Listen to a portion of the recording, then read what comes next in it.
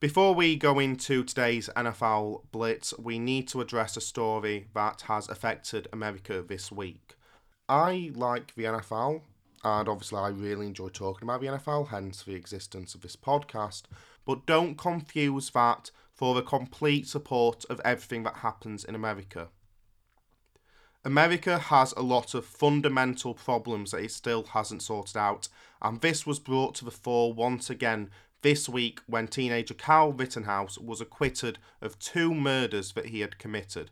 Let's make it perfectly clear. Kyle Rittenhouse murdered 2 people in cold blood. His reason was that these 2 people supported the Black Lives Matter movement.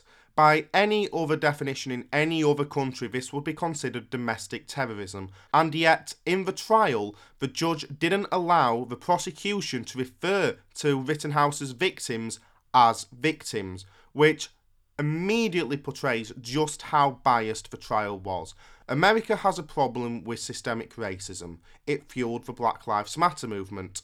That Black Lives Matter movement has now been attacked by neo-Nazis, and the police and the judiciary are deciding to support the neo-Nazis. This is a major problem and it needs to be addressed quickly. Until it is, regular people will be in more danger, and the justice for those who lost their lives for no reason at the hands of a neo-Nazi will not be delivered. So our thoughts go to the families of Anthony Huber and Joseph Rosenbaum, who have seen such a devastating miscarriage of justice.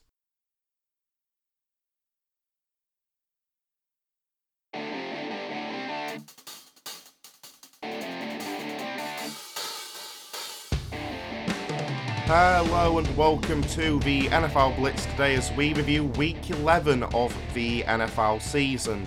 And as mentioned, not been a great week outside of the NFL, but at least the NFL did provide some entertainment over the weekend. And thank the Lord, because we really needed it after what's happened. It was a really good week of the NFL, though, and of course, the day before, we had quite a few things in college football happen that were quite interesting. I think CJ Stroud is quite good, and I think everyone else thinks that too after what happened at the weekend. And finally, Dan Mullen's been fired from Florida. That seat was so hot before you could have probably cooked a steak on it to perfection. So I noticed those 2 things happen in college. That was quite fun. Obviously, I spent most of Saturday watching soccer instead because that's my sort of first love. And then the NFL on Sunday, it was really good. Weirdly, on last week's episode, and there's a lot to talk about with regards to last week's episode, but on last week's episode, I said the late fixtures are looking really good, the early fixtures not so much. And in the end, the inverse ended up being true. The early fixtures were fascinating and weird and wild, and the late fixtures were dull, completely dull. Of course, some interesting things happened that were worthy of conversation and are going to be talked about here, but for the most part, it was just a bit, you know.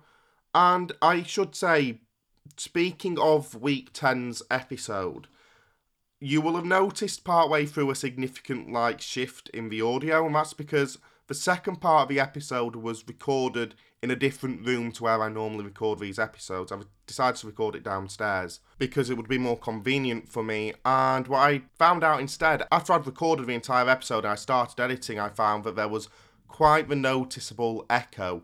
And I thought that was going to happen at first, but I recorded a small part, played it back originally, and went, no, there's no echo there at all. It's fine. It must be the microphone. It must be better at dealing with echoes and stuff. But then, when I finished editing it and I played it back on a podcast player after it had been edited and exported, I realised that actually there was a really noticeable echo after all. And so, yeah, sorry about that. You'll also notice, by the way, last week's episode was a bit more off the cuff. I've found more time now to actually do the research I used to do, so the episode should be better too. And yeah, fingers crossed it'll be better anyway. But if you heard that echo in fact no, it wasn't most, was it? It was about 30 to 40 minutes of last week's episode, then I apologise. I thought there was not that echo, and it turns out there was. So, we're not going to make the same mistake this week. There might be a time in the future where I sort of have to record down there again and I'll have that echo back. But this week, hopefully, won't be one of those weeks. I say this recording this, like, on Tuesday, and I don't know if that's going to be problematic when I come to record anything else later on, but fingers crossed anyway. I'm also putting this podcast up at a reasonable time for an NFL review, as opposed to on Thursday, because obviously we've got Thanksgiving Day games this week, and happy Thanksgiving if you live in the United States for Thursday. Hope you enjoy it. I'm thinking of doing a turkey dish myself on Thanksgiving, just to celebrate the occasion, though the games, which we'll get into later on Thanksgiving, aren't exactly inspiring. So that's less great. But anyway, babbled on for long enough about things that aren't NFL games, so let's actually start talking about NFL games, and let's go into the biggest shock of the week. Scott Hanson on NFL Red Zone was calling it the biggest shock maybe of the season. I would disagree with that, but Houston Texans 22, Tennessee Titans 13. Yeah. The Tennessee Titans over the last few weeks have just been a very tad bit weird. Over their last 9 games, they've won 7 and only lost 2. Those wins came against the Colts, the Jaguars, the Bills, the Chiefs, the Colts again, the Rams, and the Saints. Their 2 losses came to the Jets and the Texans. So, bar Jacksonville, the teams they've beaten are all good sides. I think all of them are above or at 500. And yet, the 2 sides they've lost to are the 2-win Jets and the 2-win Texans. No, I can't figure it out either. The NFL has had a problem with making sense over the last few weeks, and that trend has continued here.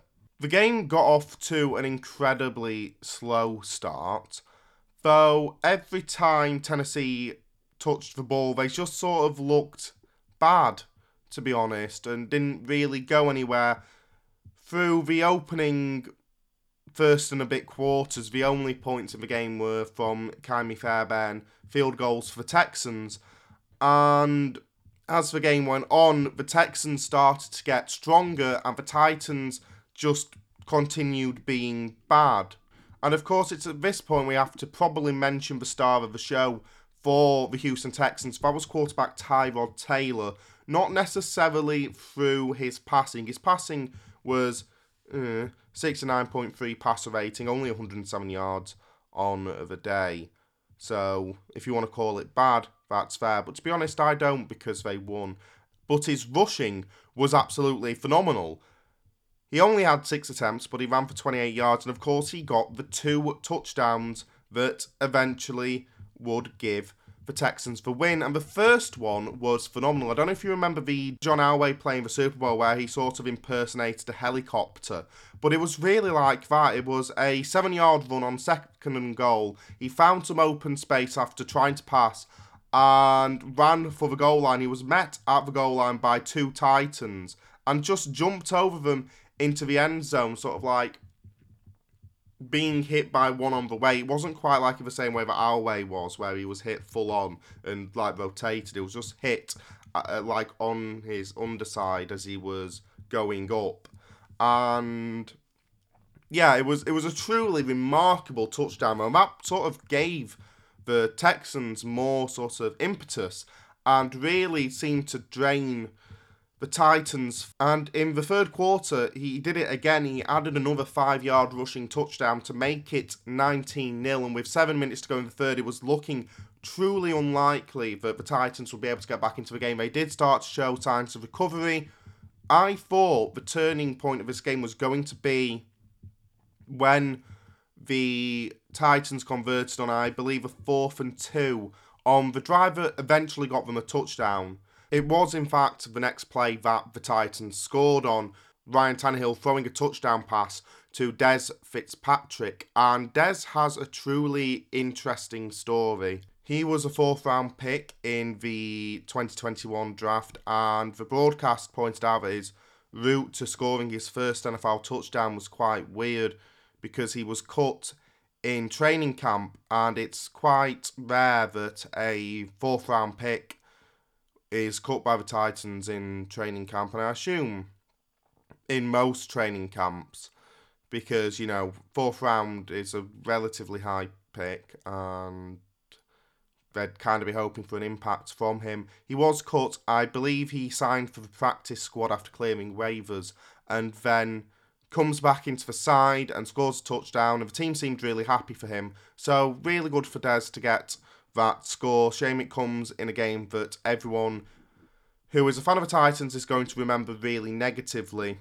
That touchdown was normal. The next touchdown for the Tennessee Titans really wasn't. Tannehill threw to Hillard, and he fumbled just outside of the end zone. I think it was on the 1 yard line. And then the ball rolled into the end zone and was recovered by Anthony Fursker of the Titans for that second score. They missed the first extra point, by the way. And by the way, there were a lot of missed extra points this week and missed field goals. It was really weird. Kickers just having one of them off weeks again. And it's like they have them collectively. Maybe it helps with negotiations or something. If they all fail, then you can't cut one of them for failing, because everyone's had a weird week, right? That's my theory, and I'm sticking to it. But yeah, Anthony Fursker recovered in the end zone. They kick the extra point. They go 19-13 down. And at that point, the Texans do enough on offense to drain the clock. Ka'imi Fairbairn kicks another field goal, because he was one of the few kickers this week who didn't. Though actually, sorry, I forgot, he also missed an extra point in this game. It was not the windiest game that's ever happened, but both kickers missed extra points. It was just really bizarre. It was on the Tyrod Taylor 7-yard run. He missed the extra point. I don't get it. Don't get why that happened. Apparently it wasn't significantly windy. Maybe I'm wrong, maybe this report's wrong, but, still. Anyway, that's not the point. They marched down the field, they drove down well, and they converted a field goal to go up 9 points with 3 minutes to go. The game was pretty much over there, though it did help that Ryan Tannehill threw another interception, and at this point we have to talk about Ryan Tannehill, because against the 24th ranked pass defense, he completely failed. 35-52, 323 yards, 1 touchdown, 4 interceptions, a passer rating of 58.4, and the 3 that I can remember off the top of my head were all on him. He played poorly, and it really does make you worry, because, of course, Derrick Henry's not coming back this year, and kind of like Darnold with McCaffrey, it seems like Tannehill does overly depend on him. I was really optimistic when Henry went out with an injury. I thought, they're going to have to lean on Tannehill more, but he'll be able to cope with it. And last week, that seemed to be the case. But this week, he comes up against a bad side, and he just flounders completely. Maybe, by the way, he fumbled twice as well. I don't know if either of them were actually, turnovers for the Texans, but he did fumble twice. And I don't know what to make of this, because he had a bad game, but then again, so did the rest of the Titans. They just seem to struggle when they play bad sides. It should be great when they're in the playoffs, because bad sides tend to not get there, so they'll be fine then. But for the most part, the whole team struggled. Maybe Tannehill's one of the main faults. Maybe he caused other players to underperform. But it's really just a weird trend that the Titans are setting this year, because they've played well against much better sides, and Tannehill's played well against much better sides, but they just can't do it against weaker opposition, and it makes no sense whatsoever. Congratulations to the Texans, though. They've won their second game of the season. Obviously, they beat the Jacksonville Jaguars in week 1, not won since then, and managed to win a game against a really tough side. By the way, total yards on the game for the Texans, 190 compared to the Titans, 317. So, make of that what you will. Of course, the thing that killed Tennessee, they lost the turnover battle 5-0. and Tyrod Taylor turned into a running god. That also helped. But just a really, truly bizarre game, which is fitting for the last few weeks in the NFL, which have all been really, truly bizarre. The Houston Texans are 2-8, they're fourth in the AFC South. The Tennessee Titans are 8-3, they're first in the AFC South. Indianapolis Colts 41, Buffalo Bills 15, and of course the first thing to mention, the far most important thing that happened in this game, Scorigami! First time that score's ever happened in the NFL. Honestly, there's nothing else to talk about. The Indianapolis Colts are 6... Oh, apparently Jonathan Taylor did something. The Indianapolis Colts are 6 of... Okay, we're going to talk about Jonathan Taylor because this really was his game and his world. 5 touchdowns for Jonathan Taylor. 4 of them on the ground, 1 of them as a reception, according to this website. I thought they were all rushing, but then again, they all just sort of blurred together after a while because there were too many of them to keep up with. 185 yards of the ground, 32 attempts, and 19 yards off 3 receptions. An incredible game, an absolutely incredible game. Field Yates on Twitter. Colts running back Jonathan Taylor becomes the first player to surpass 1,000 rushing yards this season. He's just the 11th player in NFL history with at least 1,000 rushing yards and 10 rushing touchdowns in each of his first 2 seasons. He has been phenomenal for the Indianapolis Colts for the most part. He's had quite a few down games, like it feels like to me, as a person who admittedly doesn't watch the Colts often. It feels to me like when he goes cold, he really goes cold. But when he's hot, he's truly on fire. And this was obviously one of those games where he was absolutely phenomenal. He has been putting his name up there with some truly good running backs. NFL 345 on Twitter. Jonathan Taylor finished today with 204 scrimmage yards and 5 total touchdowns. He is the third player under the age of 23 to score 5 touchdowns in a single game in NFL history. NFL Research on Twitter.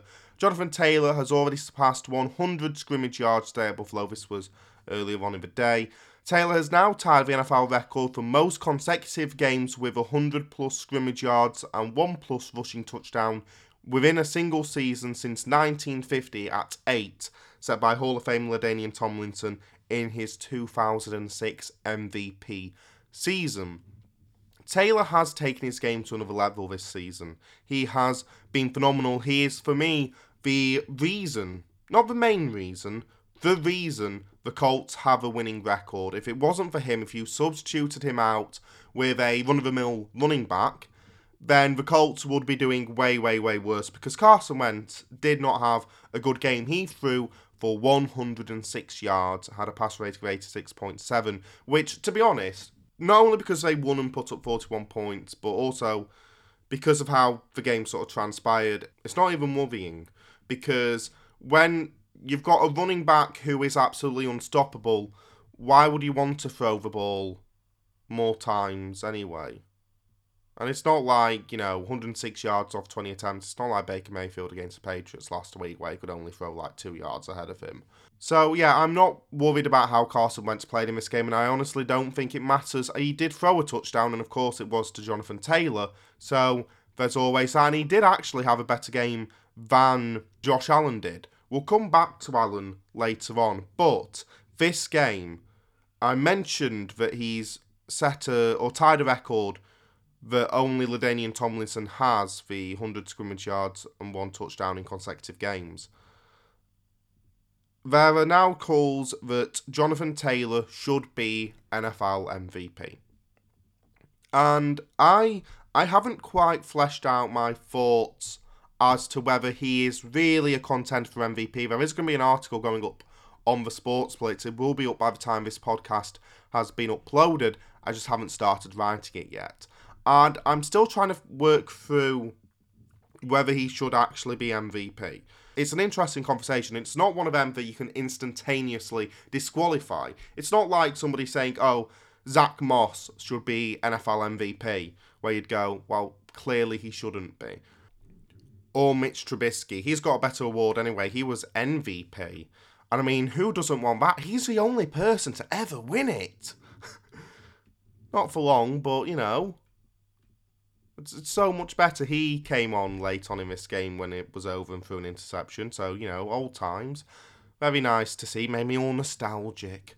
Josh Allen, though, almost as good as Mitch Trubisky, some might say. He didn't have a good game here. 21 for 35, 209 yards, 2 touchdowns, 2 interceptions, a pass rating of 72.2. And the whole Buffalo Bills offense just didn't get going. I don't know if you can tell that by the fact they only put 15 points against the Colts. But there you go, just in case you needed to know. By the way, just out of interest, the Indianapolis Colts currently ranked 28th in defense, behind the Texans. The Texans, who did beat the Titans. But, yeah, the Colts defense has not been strong this year, and yet they completely shut out the Buffalo Bills. And maybe it's because, with a ground game, you can really drain the clock, and Buffalo only had 22 minutes of possession in this game, but still, I don't think that explains why Buffalo offensively was so bad. Turnovers does. They had 4 turnovers in this game, 2 of which were Josh Allen interceptions, 1 of which was a Trubisky interception, and the other one was a fumble.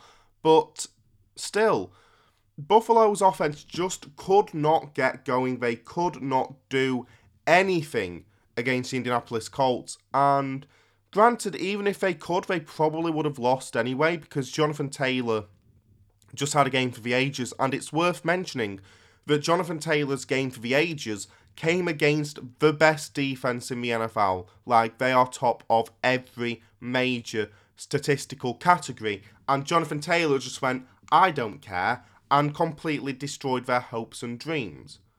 So, yeah, again, really impressive performance from Jonathan Taylor, not so much from the Buffalo Bills. Indianapolis are genuinely within playoff contention at this point now. They're just outside the playoff picture looking in at the moment, but who knows? Jonathan Taylor might be able to single-handedly, and it pretty much would be single-handedly, take them to the playoffs. Quentin Nelson went down with an injury in this game. I don't know what the update is. You probably will by the time this podcast has been uploaded, but fingers crossed for him, because if he goes down, the Colts are going to have a significantly harder season going forward.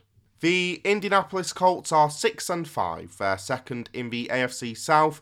The Buffalo Bills are 6-4. They're second in the AFC East. And we'll get on to who's first later on, but it's not a surprise anymore. By the way, it is worth mentioning before we move on that a couple of weeks ago, when the Colts lost to the Titans, we sort of all viewed that as the race for the AFC South over, but with Tennessee being able to lose to Houston of all teams, and obviously not having Derrick Henry, and with Jonathan Taylor coming into his own with the Colts, maybe that division race is back open again, but they're only 2 games behind at the moment. You never know. Green Bay Packers 31, Minnesota Vikings 34. The battle of the 2 quarterbacks who have interesting opinions about vaccinations and other such stuff. And it was truly a battle of those 2 quarterbacks as well, because both of them put on a really good show. Aaron Rodgers, 22 for 33, 385 yards, 4 touchdowns, pass rate of 148.4. Kirk Cousins, not too far behind, 24 for 35, 341 yards, 3 touchdowns, a pass rating of 128.4. But Kirk got the win, so I'm sure he won't be bothered about losing out to Aaron Rodgers in the quarterback battle. The star of this game, for me, more than anyone else, was, of course, Justin Jefferson. And I don't just say that because he's in my fantasy side, along with Jonathan Taylor. I dominated this week. I had such a good week. Justin Herbert's in my side, nearly. Picked Patrick Mahomes instead. That would have been a fatal mistake. By the way, it's a very small league, hence why I can have such a better collection of talent. But him, Jefferson, Taylor, wonderful. My only problem this week was that I forgot to make necessary changes before the Thursday Night Football, and I left Kyle Pitts in, and I shouldn't have. I knew I didn't want to, but I forgot. I only realised at about 2 o'clock in the morning. I was like, oh, fantasy. And yeah, so the Kyle Pitts thing being in that annoyed me, but apart from that, the week went wonderfully. So, yeah, Justin Jefferson anyway. 8 receptions, 169 yards, 2 touchdowns, and quite weird actually because he had a first quarter where he was targeted 3 times, made 3 catches, and got 104 yards receiving.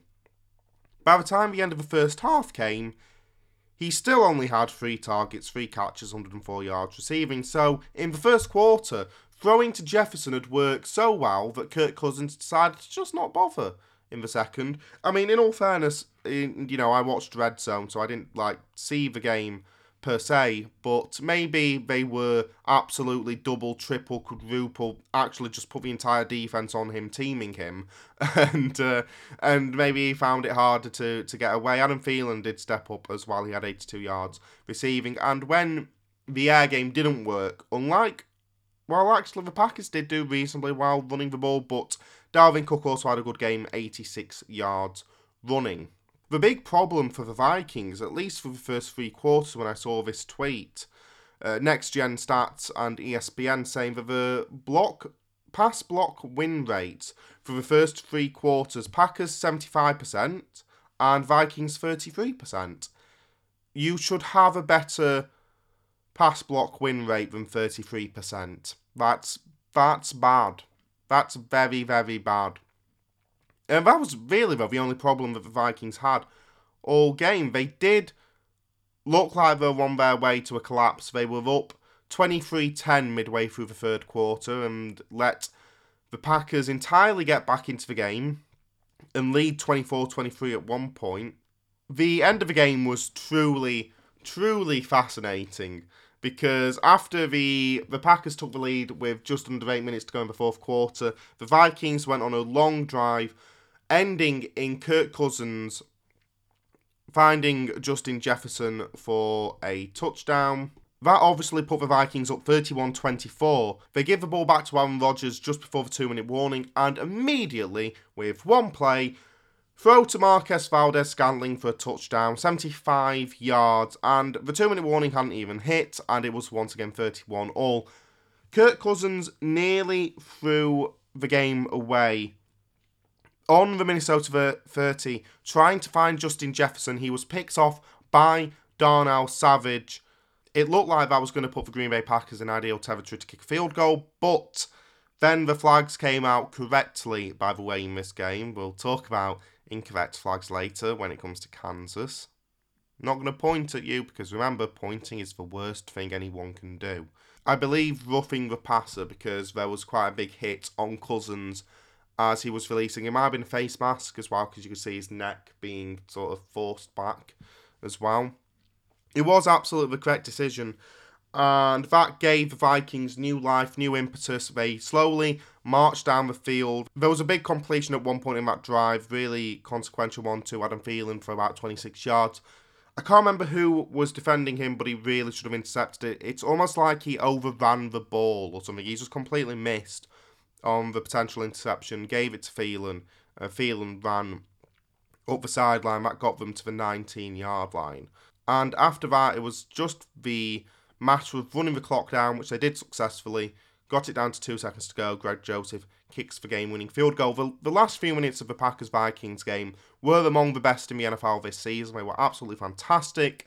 And yeah, it ended up being a really good game. I said this game would be close and feisty and interesting, and it proved to be all 3. So, good for me for finally getting a preview correct. I also said that the late window was going to be fun. We'll go on to the late window later because it was not fun. My sports update on Twitter. Packers quarterback Aaron Rodgers told reporters that his toe injury is a little worse than having turf toe. Says it's very, very painful, and it got even worse after someone stepped on it during the first half. He still hasn't said how or when the injury happened. We forgot to mention this last week. Aaron Rodgers, as mentioned there, sort of has come down with a toe injury, a case of severe turf toe. And he hasn't said what caused it. He's been asked multiple times to clarify what caused this injury, and he just says, I'm not telling you. And it's one of those where it's truly bizarre because one of the main reporters in Green Bay asked him, just refused. Pat McAfee on his show asked him 4 times what caused it. No, not saying. I'm not telling you. And it just leads your brain to run wild with speculation as to what it could be. My theory, and it is a theory, is that it's either something truly humiliating. There was that guy in the 2006 World Series who was ruled out because he'd been playing too much Guitar Hero. It'll be something like that. There was a footballer who got injured. Association footballer who got injured by falling out of bed once. It'll be something like that. Or, of course, the other theory is that it could be breach of contract. And he's done something that his contract says you absolutely cannot do this because you might get injured and would get him into trouble with the Packers, and that's why he doesn't want to say. But either way, it's just truly weird. If he just came up with a nonsense reason, if he just made something up on the spot, this wouldn't be a story. And yet, his complete refusal to say anything has really made it a story. And we know how much Aaron Rodgers likes to just make stuff up. So, yeah, truly, truly strange story. Just say anything, honestly. It's clearly, like I said, for me, it's either really humiliating or a breach of contract. Either way. The Green Bay Packers are 8-3. They're first in the NFC North. The Minnesota Vikings are 5-5. They're second in the NFC North. Pittsburgh Steelers 37. Los Angeles Chargers 41. The Sunday Night Football. And in the end, I'm actually quite sad I couldn't watch it. I haven't watched it yet. I am planning to watch the 14-minute highlights when I can. NFL Game Pass has been weird this year. I don't know if it's just me. I'm on the Essential plan. And, the 40-minute recaps don't come out until, either late Tuesday or Wednesday. I haven't checked if I can watch them yet, but I find it a bit weird. So, the one notable thing I saw before going to bed was the 4th and 2. And the 4th and 2 needs a lot of discussion. Well, not that much discussion because it'll just make me sad. But 7-3 to the Chargers. The Steelers marching down the field quite slowly. They get down all the way to the 2-yard line on 2nd and goal. Najee Harris tries to run, doesn't work. Then 3rd and goal on the 2. Again, Ben Roethlisberger, incomplete pass. So it gets to 4th and 2. 4th and 2. And the Steelers, with their infinite wisdom, throw it short of the goal line. Aditi Kinkambala from the NFL Network. So to recap, Chargers are last in the NFL in run defense. The Steelers have a 3rd and goal from the LA 2 and throw. Then on 4th and goal from the 2, they throw again. It didn't work, and the 12th play, 73-yard, 6-minute, 33 drive ends at the 2-yard line. And that, yeah, I know that Najee Harris had been stopped on 2nd goal for no gain, but I don't understand. First of all, why you'd want to throw it in the first place. Second of all, why you'd throw it short of the goal line, which somehow is even worse, because it means that once you throw it to the line of scrimmage, which is where Freiermuth collected the ball, you've still got to run anyway. It truly was, beyond me, it was a really, really bad decision. And of course, as much as I don't want to complain, and I'm going to talk about the positives for Steelers later on, as much as I don't want to complain, that would have been 7 points. The Steelers lost by 4. And of course, if they'd kicked a field goal, then who knows how this game is different. Who knows how this game is played differently. Obviously, that wouldn't have been enough to bridge a 4-point gap, but you never know how the game pans out in another way. Of course, the one advantage for me is I did start Justin Herbert in this game, in my fantasy side, and he paid me back, at least. So I've got that going for me. 30 for 41, 382 yards, 3 touchdowns, 1 interception, a pass rate of 116.1. So he played really well. Austin Eckler not so much, though. He did get 2 touchdowns, so I assume that he's also done really well. I haven't actually looked. By the way, I should have said, on the fantasy point front, Jonathan Taylor got, I think, 53.4 points. That is incredible. That might be the best performance any player's had this season. Just absolutely brilliant. Anyway, back to the Steelers Chargers. The Chargers played really well. Granted, the Steelers' defense is a bit depleted at the moment, and by a bit depleted, I mean very depleted. Still, 533 yards, 41 points. There's not really much to complain about from a Chargers perspective. I guess, depending on your view on the Steelers' offense, the Chargers' defense have seemingly been going backwards over the last few weeks. They were at one point a top 10 NFL defense. They've now slipped back to middle of the field and they're now 16th. So maybe that's something you want to correct. Ben Roethlisberger, funnily enough, played better than Mason Rudolph has. 28 for 44, 273 yards, 3 touchdowns, a passer rating of 103.7. So, it's nice to actually have somebody who can throw the ball. And Diontae Johnson kind of made up for his awful game last week. 7 receptions, 101 yards. And one of the better touchdowns of the night for the Steelers was that sort of really nice floated ball to the back of the end zone for Diontae Johnson. It was a good route, good catch, good throw. Everything worked well on that play for the Steelers. I don't know what you make of this as a Chargers fan.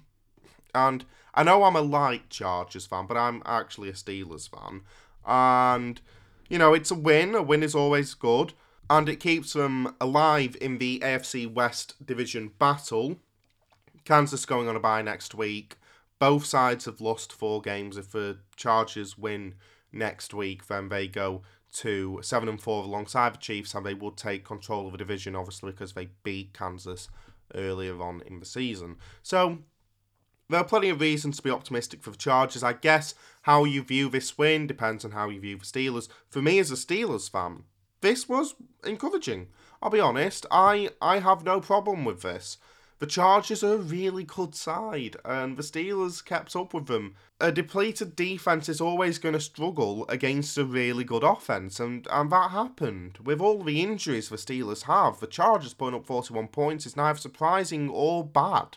The Steelers, against a middle-of-the-road defense, put up 37 points. That's not exactly bad. Ben Roethlisberger came back and played really well.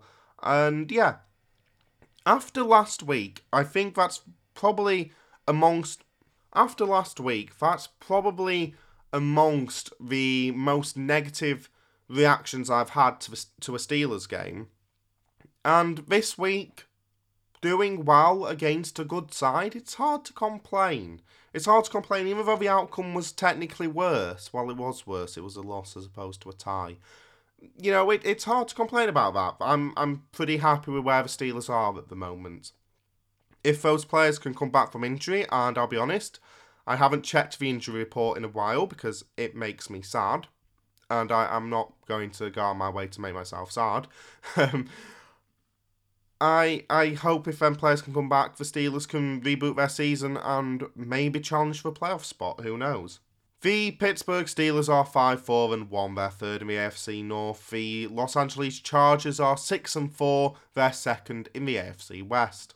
Baltimore Ravens 16, Chicago Bears 13, and wow, okay, the Bears were so close to getting a big win for them against the Baltimore Ravens, and of course they were given the gift of all gifts before the start of the game, because it turned out just before the game started Lamar Jackson had been ruled inactive, and that meant Tyler Huntley was starting at quarterback for the Baltimore Ravens.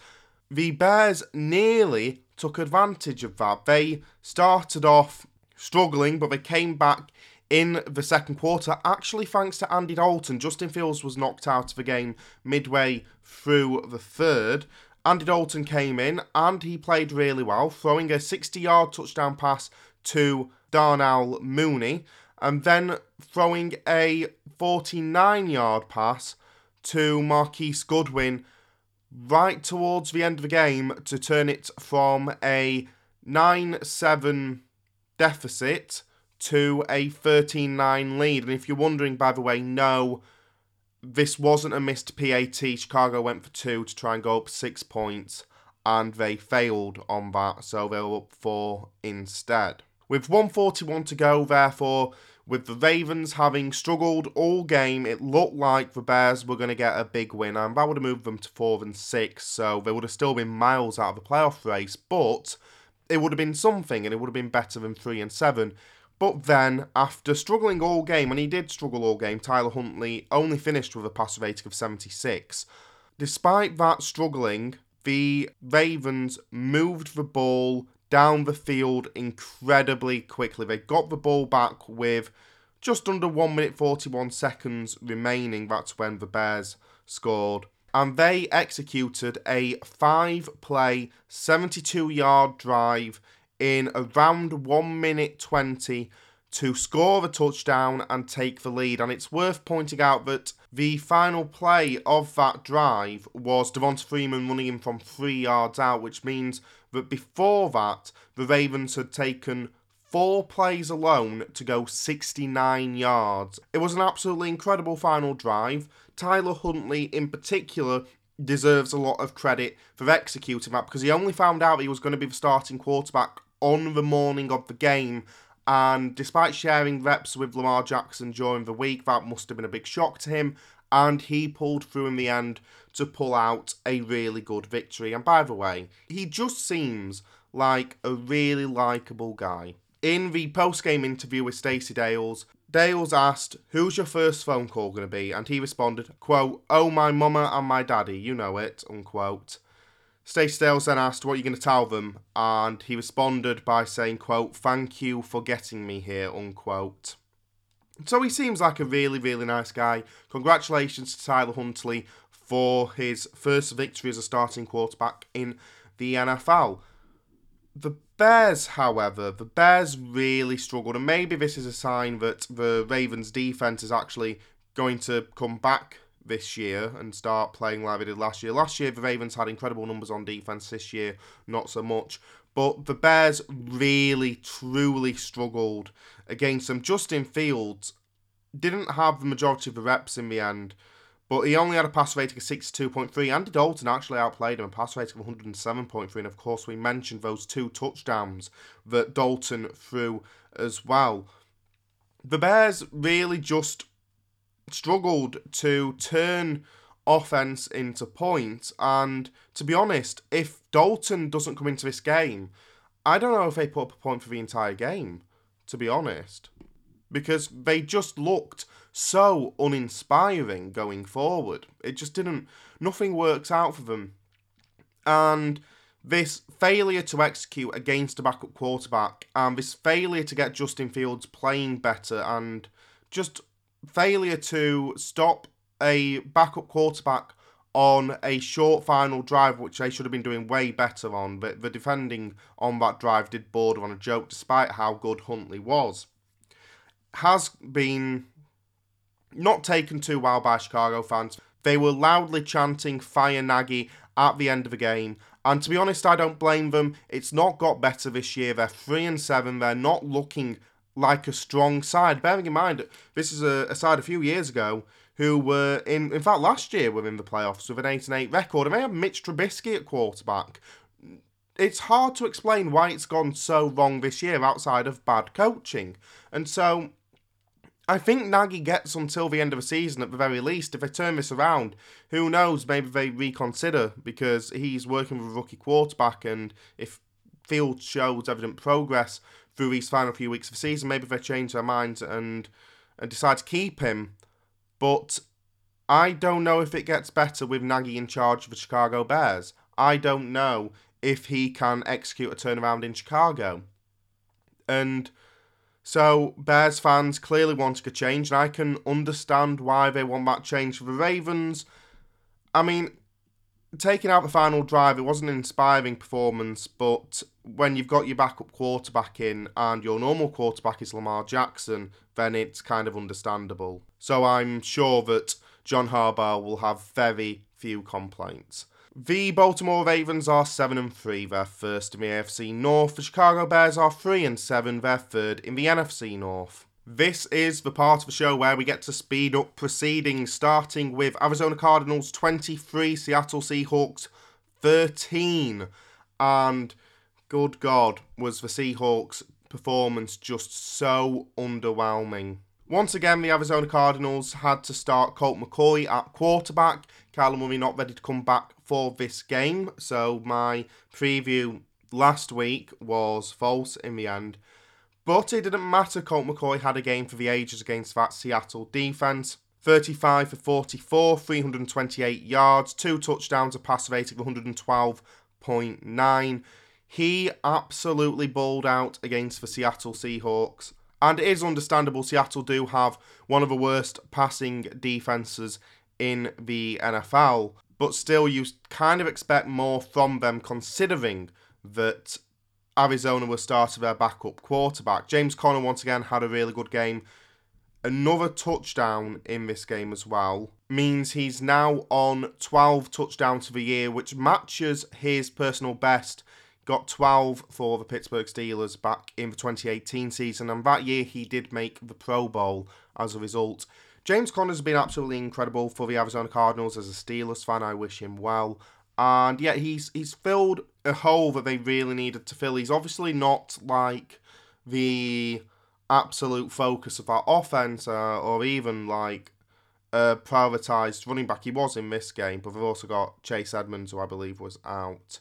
And he's just able to slot into that role that the Cardinals have for him perfectly well. So for the Cardinals, there really is absolutely nothing to complain about. Obviously there's not. Arizona currently have the 8th best passing defense in the NFL. They were able to completely shut down Russell Wilson, a passer rating of 80.1. The offense with Colt McCoy was able to execute quite well. And remember as well that Colt McCoy was the starting quarterback for the Giants last year when they beat the Seahawks in Seattle as well. So Colt McCoy just clearly knows how to beat Pete Carroll and Russell Wilson. And speaking of, this game for me really puts scrutiny on Pete Carroll as the head coach of Seattle Seahawks. I don't know if he's going to be the head coach of the Seahawks next year, because they're 3-7 now. They have known nothing but, well, not success, but consistency and consistently good sides under Pete Carroll, and it's all sort of fallen apart this year. Obviously, the start of season, or before the season, I should say, we had the Russell Wilson wants a trade controversy. I think he's gone at the end of the year. I don't see how Russell Wilson will want to stay around for what Seattle's going to be in the future. And also, I don't see Seattle valuing him over a rebuild and loads of draft picks, because they would get loads of draft picks for Wilson at the moment. He's still clearly a very good quarterback, and they need those picks to help rebuild the side. I don't know if the Seahawks would sack Pete Carroll. I don't think they would. I think they would try and usher him into a dignified retirement, but it's not been looking good. I don't see him there next year. And I know they've had injuries and problems, but the main problem at Seattle is just how beyond terrible their recruitment has been over at least the last 8 years. And Pete Carroll has been there leading recruiting for all of that time. They had all of those good players when they won the Super Bowl, but they've never been able to replace them. Their first few drafts were really good with Pete Carroll, and after that it's all gone to pot, and that's the main problem. That is the main problem with the Seattle Seahawks. It's probably time to start a new era. They're 3-7. They could still make the playoffs, and with Russell Wilson, DK Metcalf, Tyler Lockett, everyone's going to say, well, you don't rule out this Seahawks side, but it's very, very unlikely that they do anything now this season. The Arizona Cardinals are 9-2, they're first in the NFC West. The Seattle Seahawks are 3-7, they're fourth in the NFC West. Did I say speed up, by the way? Because what I meant it was go at the exact same pace. Anyway, I will try and speed it up now, because we've still got the majority of games left. Dallas Cowboys 9, Kansas City Chiefs 19. While the Chiefs do look better now, obviously, they've sort of started to improve over the last few weeks. They beat Las Vegas quite comfortably last time out. And this was a real litmus test for them. If they could beat the Cowboys and beat them comfortably, then it would be seen that they were back. That's exactly what happened, and even though the offense still didn't look particularly fantastic, they only, of course, put up 19 points. Patrick Mahomes didn't look good again, 71.9 passer rating, despite the fact their offense wasn't great. Their defense, which has been a real weakness of theirs over the season has finally started to step up. They kept the Cowboys out of the end zone. They looked dominant. Dak Prescott was really flustered for most of the game. He couldn't really get anything going, and whilst Mahomes had a bad day, Prescott had a worse day, 57.9 passer rating. They kept Ezekiel Elliott in check. He looked more like himself from the start of the season and from last season. Tony Pollard did get a 31-yard run. That's all that can be said for the rush game, really. It was a really bad game to watch just because, this was not a game for your offense-minded fans, but it was a significant win for the Chiefs. It shows that their defense is improving because they're able to keep that Cowboys offense quiet. It gives some optimism for the future because if your biggest problem is we just need to make Mahomes play better, that's not a bad problem to have because he can be a world beater. I think he's made that pretty clear already. Let's just get one thing out of the way before we move on. The taunting calls in this game were ridiculous. They were absolutely dreadful. Pointing is not offensive. It's not like I get the whole... And when the taunting penalties came in, I said, yeah, it's good because I don't like the real in-your-face stuff. But pointing at someone from about 10 metres away is not that. That's not taunting. Troy Aikman agreed on the broadcast. What? Troy, no, buddy, don't be stupid. I don't care who's paying your wages. Don't say things that are just that dumb. And it's so unbelievably frustrating. I think my frustration can be best sort of shown through Mike Renner's tweet on Twitter, obviously. My son just saw that Clyde Edwards-Helaire point and now he's addicted to drugs. Set a better example, NFL. Yeah. I wonder if that's like what they're concerned about. Just like, oh, if NFL players are pointing, then children might start pointing too, and we can't have that. It'll be the destruction of society. There was another one as well. It was where taunting was given because somebody pointed. It is getting beyond a joke at this point. And the fact that the NFL seem to want to stand behind it is further proof to me that they just want to be wrong. They wake up going, how wrong can we be today? They are mastering it though. Well done to them on constantly finding ways to be wrong. Pointing, man. Bloody pointing. The Dallas Cowboys are 7-3, they're first in the NFC East. The Kansas City Chiefs are 7-4, they're first in the AFC West. Washington 27, Carolina Panthers 21. The grand return of Cam Newton to Bank of America Stadium and of course, quite fittingly, taking on Ron Rivera, his former head coach, who now obviously leads Washington. And it was an impressive win for Washington, considering their offensive difficulties over the last few weeks. They've mastered being offensive before, but then they dropped that name. Sorry, last week I mentioned the fact I've been reading The League, and of course, a lot of that book talks about George Preston Marshall, the owner of Washington back in the day, and how he was not a nice person when it came to race relations. But that's not what this is about.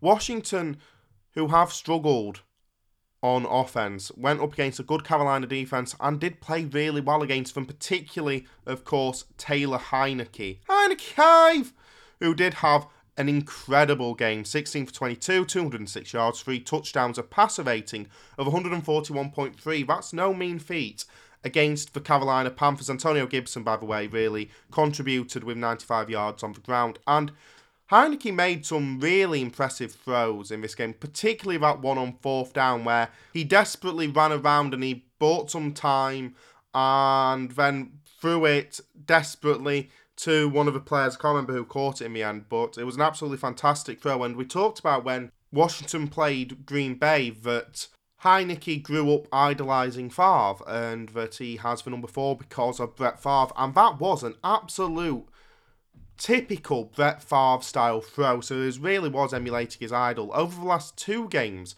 by the way, Heinicke's stats read 42 for 54, 452 yards, 44 rushing yards, 4 touchdowns, no interceptions. He has improved significantly, and you can see that potential there in him. But he flashed, obviously, during the wildcard game against Tampa last year as well.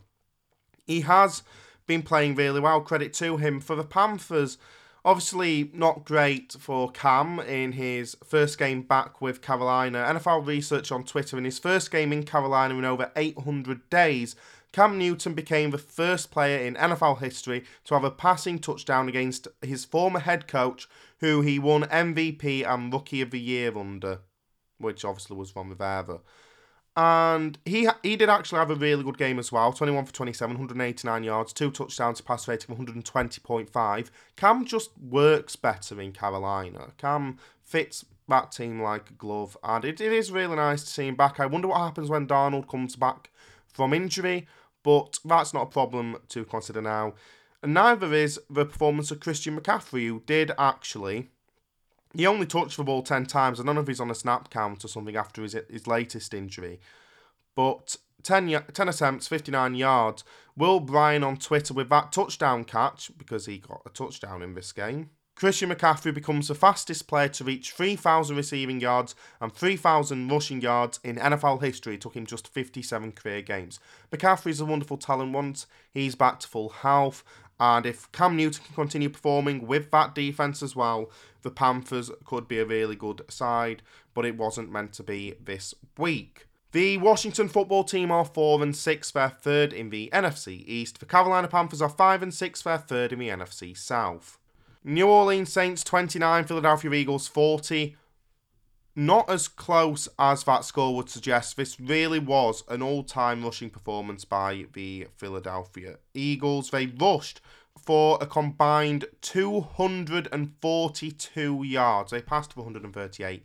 Rushed for 242. Quarterback Jalen Hurts really added to that run game. 69 rushing yards, 3 touchdowns on the ground. None through the air. 3 touchdowns on the ground, though. Miles Sanders also got 94 rushing yards. Jordan Howard, 63. Boston Scott, 16. And yeah, a really great rushing performance by the Philadelphia Eagles. That is what catapulted them to victory. The Saints still have a backup quarterback. Played like they had a backup quarterback. Let's move on. The New Orleans Saints are 5-5, they're second in the NFC South. The Philadelphia Eagles are 5-6, they're second in the NFC East. Cincinnati Bengals 32, Las Vegas Raiders 13. I expected this game to be closer. I was really unsure about which way to go. During my previews, you'll remember I just about sided with the Bengals, which ended up being just about the right decision in the end. It's been pretty hard for a NFL defense this season to keep Derek Carr quiet, and yet that is what the Bengals did for the most part, keeping him to a passer rating of 90.8. To be honest, Joe Burrow didn't play significantly better, 92.3 passer rating, but Joe Mixon really was the star of the show for the Cincinnati Bengals. 30 attempts, 123 yards, 2 touchdowns, and he really did help push them away from the Raiders, and honestly, that's really the only thing to focus on from this game, because it wasn't fun. It was a relatively close, low-scoring affair entering the final quarter. It was only 13-6 at the time to Cincinnati, but the Bengals took off in that final quarter, played a lot better, and in the end deserved the victory. The Cincinnati Bengals are 6-4, they're second in the AFC North. The Las Vegas Raiders are 5-5, they're fourth in the AFC West. New York Jets 17, Miami Dolphins 24, 2 not great sides playing in a close but not very entertaining game. Tua looked back to his best. He had a pass rating of 108.7. It is worth pointing out that performance comes against the 31st ranked pass defense in the league, the 31st ranked defense overall as well.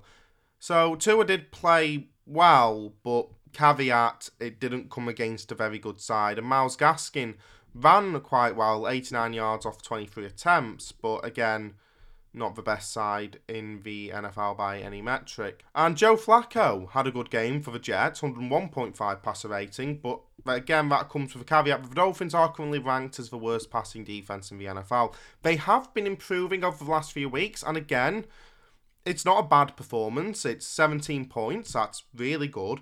Granted, it was against the New York Jets, and the Jets' offense is led by elite quarterback Joe Flacco. But when you've started a season like Miami did, you probably want to take the positives out of it. And one of the positives was actually how good Jalen Waddle looked for the change. He's really starting to grow into the league, as you would have expected. Matt Collins also played really well. He caught Tua's 65-yard touchdown, which was the longest touchdown Tua has thrown in the NFL. So it's a second win on the bounce for Miami, and I'm sure that will just be enough for Miami fans who have endured quite a tough season. With the win as well, the Miami Dolphins have now got a winning record total against the New York Jets. Entering the game, they had won 55 against the Jets had won 55 against them, and they'd drawn 1. Obviously now that goes to 56, 55 and 1 for Miami. They now also have a winning record against every side in the AFC East. Historically, they're 61, 54 and 1 against the Buffalo Bills and 58 and 54 against the New England Patriots. I'm sure that will last forever. I bet it won't. Anyway, it's a win for the Dolphins, they'll take it. The Miami Dolphins are 4-7, they're 3rd in the AFC East. The New York Jets are 2-8, they're 4th in the AFC East. New York Giants 10, Tampa Bay Buccaneers 30. For this, I hand over to New York Giants fan Will. And the Giants lose to the Bucs 30-10. Yeah, when our one touchdown this game came from an offensive lineman getting the ball, I kind of knew that we weren't going to have a good time.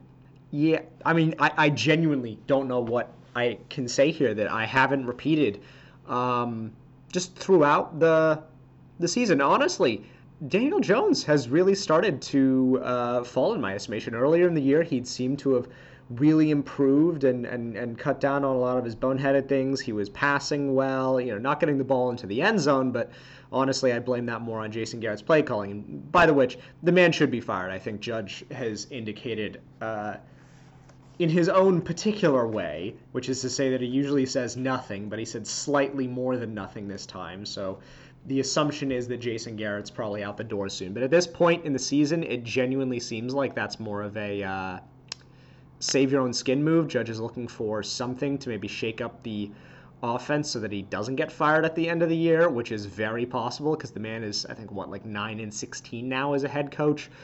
Saddest thing is this 3-6 start is actually our best start through 9 games in the past 5 years.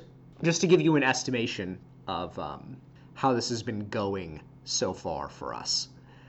And where this franchise has been headed, frankly, in the past half decade.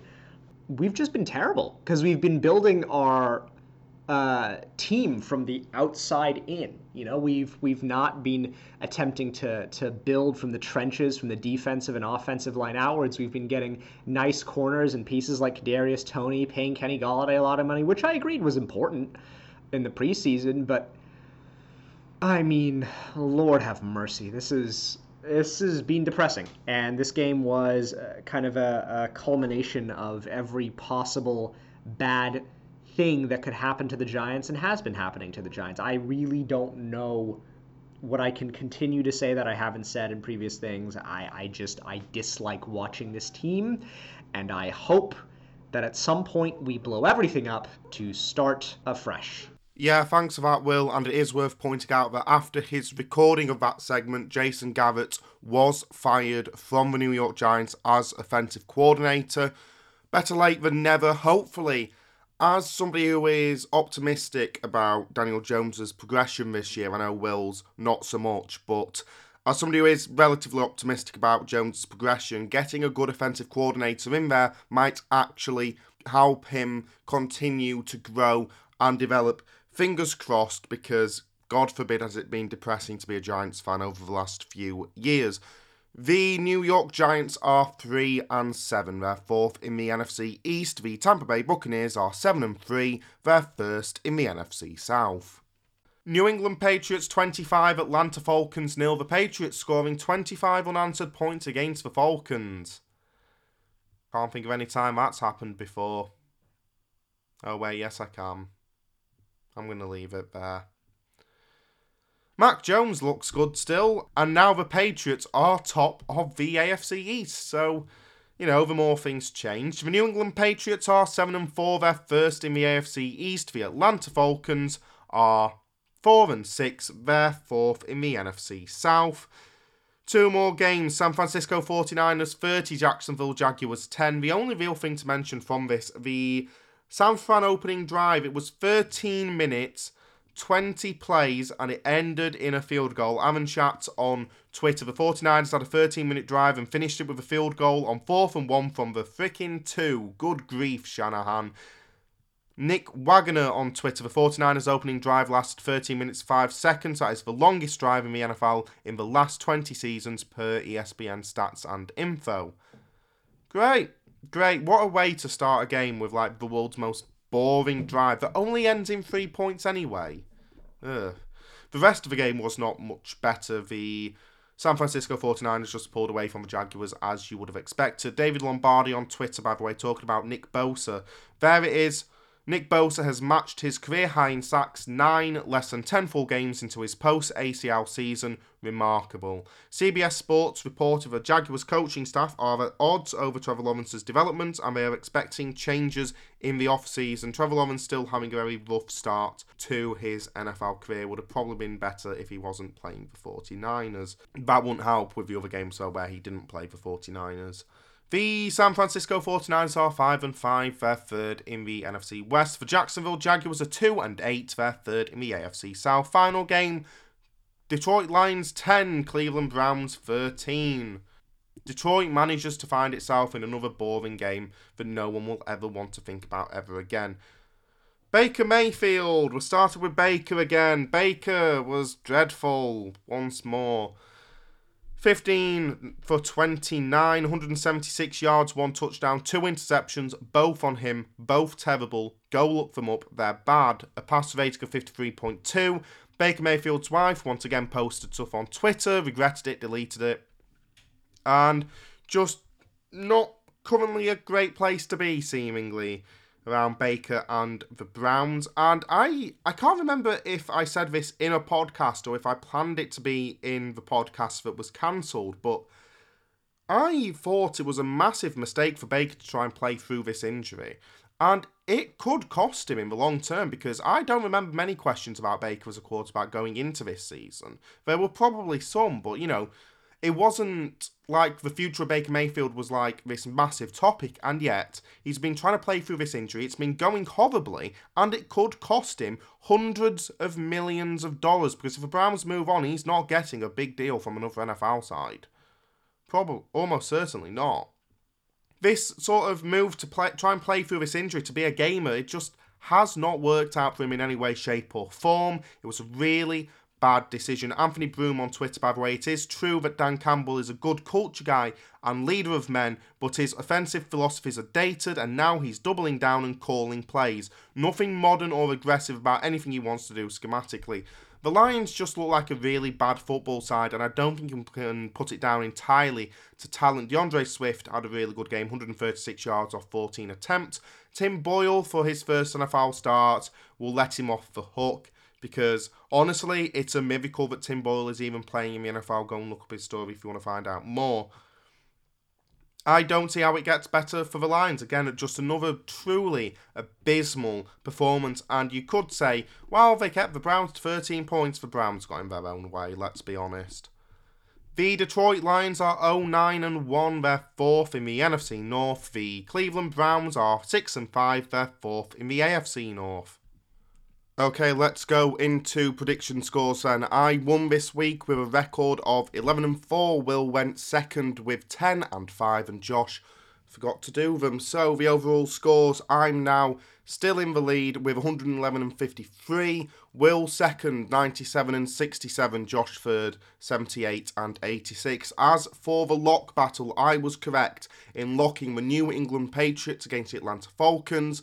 Will, for the third week in a row, was wrong. He picked the Titans to beat the Texans. So the overall lock record, I'm first, 10-1. Will second, 8-3. Josh third, 8-1. Though of course he's forgotten to do it 2 weeks. Okay, the power rankings then, you can read these at the Sports Blitz website. First place, once again, are the Arizona Cardinals. Obviously, even with Colt McCoy still at quarterback, they were able to beat the Seattle Seahawks. Second, the Los Angeles Chargers, who had a narrow victory against the Steelers. Nearly blew it in the fourth quarter, but didn't. Third, the Los Angeles Rams, who are on a bye, but they still go up 2 places this week because of the Bills and the Titans. Fourth, the New England Patriots. It's been a while since the Patriots were so high in anyone's power rankings, but another really impressive result against the Falcons. They moved to top of the AFC East. They're doing what other teams aren't, which is not actually losing in completely humiliating circumstances, decides they should be beating Tennessee. So, yeah, they go into fourth because they're actually competent. Fifth, the Buffalo Bills. Obviously, Jonathan Taylor was fantastic, and I think if the Bills had twice as many defenders on the field, they still wouldn't have been able to do anything. So, obviously not a great defeat for the Buffalo Bills, but, I'm not overly worried about it. Let's go to the other end then. 28 for the Atlanta Falcons. They conceded 25 unanswered points to the Patriots again. It honestly feels like the football gods are trying to bully them at points. 29 for Houston Texans, who actually won a game of football and everything. They get 1 clap. They did beat the Titans, so that is impressive. 30 for Jacksonville Jaguars, who managed to, once again, lose in completely boring fashion in a way that nobody cares about. 31st for New York Jets, lost to a slightly resurgent Miami side, and, of course, they had to play elite quarterback Joe Flacco, but still not great, obviously. And 32nd for Detroit Lions, who managed to lose to the Cleveland Browns, only scored 10 points, and a lot of questions now have to be asked about Dan Campbell's play calling. I'm going to go through all games in Week 12 of the NFL season. I'll be predicting as I go along, and when I come to one team where I think are guaranteed to win, I'm going to lock that team up. I can only do this once per week. The teams on a bye this week, the Kansas City Chiefs and the Arizona Cardinals. And of course this week, we're going to start with the Thursday Thanksgiving games and with the opening game of Thanksgiving Day, which is the 5:30 start between the Chicago Bears and the Detroit Lions. Yay. Who's excited for some football? Not me when it's that, I'll be honest. I don't see this being a good game, you'll be surprised to hear. Neither side are good at all. Andy Dalton is expected to start for the Chicago Bears at quarterback after that Justin Fields rib injury. I think he's already been declared the starter by Matt Nagy. And I don't know if Jared Goff's going to be back in time to play this game, which means we could have the Andy Dalton-Tim Boyle duel that we've all been looking forward to all season. These teams, by the way, rank 29th and 30th in points scored this season. The Bears have the worst pass game, and the Lions have the third worst pass game. And I have no optimism for this being interesting in the slightest. So really it comes down to which quarterback I think's better, and I think there's quite a clear answer to that, even though the Bears do not have their starter. The 3-7 Chicago Bears travel to the 0-9-1 Detroit Lions. I'm taking a Bears win. The next game on Thanksgiving, a 9:30 start for the Las Vegas Raiders at the Dallas Cowboys. Now, interestingly, I'm not a betting man, but the game between the Raiders and Cowboys is currently the one with the biggest, the Cowboys are favoured by 8 points, though, which is the biggest of the week that any team is favoured by. And that's quite a surprise for me because the Cowboys are good, yes, but the Raiders are also quite good. Obviously, neither had a good week last week. It's going to be really interesting to see how that really good offense for the Cowboys reacts to what happened last week. They are coming up against a much easier side, especially with the passing game. The Raiders only rank 20th, so this is a game where they really have a chance to bounce back. Overall, the Raiders' defense ranks 13th, but again, like I said, the pass game is really where you can exploit this Vegas side. For the Raiders themselves, again, another really good pass defense, though they probably want to rely on Josh Jacobs and the rushing game here because the Cowboys are really bad at stopping the run this year. Either way, the Cowboys are heavily favoured, maybe too heavily favoured, but I'm going to go the same way. The 5-5 Las Vegas Raiders travel to the 7-3 Dallas Cowboys. I'm taking a Cowboys win. Final game then on Thanksgiving or the day after if you're in the UK. 1:20 a.m. start for the Buffalo Bills at the New Orleans Saints. Usually I would just say, yeah, Buffalo are going to win this, but it's obviously harder this week because of how they coped against the Colts. The Saints should prove to be an easier challenge for them, and for me, really more than anything else, especially against a bad pass defense that the Saints have, I'm expecting to see a big bounce back performance from Josh Allen in this game. He needs to bounce back after a really dismal showing against the Colts last week. The 6-4 Buffalo Bills travel to the 5-5 New Orleans Saints. I'm taking a Bills win. So for the rest of the games, I'm just going to go through them in the order they are on this website. So that means I'm going to start with Pittsburgh Steelers at Cincinnati Bengals. A fight to be the second best side in the AFC North at the moment. The Bengals on a 6-4 record, the Steelers on a 5-4-1 record. The Steelers showed signs of improvement against the Los Angeles Chargers. Rallied well in the fourth quarter but came up just short. I would argue the Bengals aren't as good a side as the Chargers are, but they've still been playing really well for the most part. And of course, really good performance last week, convincing victory against the Las Vegas Raiders. The 5-4-1 Pittsburgh Steelers travel to the 6-4 Cincinnati Bengals. I'm taking a Bengals win, and to be honest, I'm fairly confident in that. I don't think it's going to be too close. I'm not very optimistic. Tampa Bay Buccaneers at Indianapolis Colts. The key question for me is whether Jonathan Taylor can continue his fantastic run of form against the Tampa Bay Buccaneers. I mentioned this on the Taylor MVP article, but when Taylor rushes for over 100 yards, the Colts are 6-0. When he doesn't, the Colts are 0-5. Tampa have the 15th ranked rush defense in the NFL, so he could probably do a lot of damage against them. That's where this match will be won or lost for the Colts.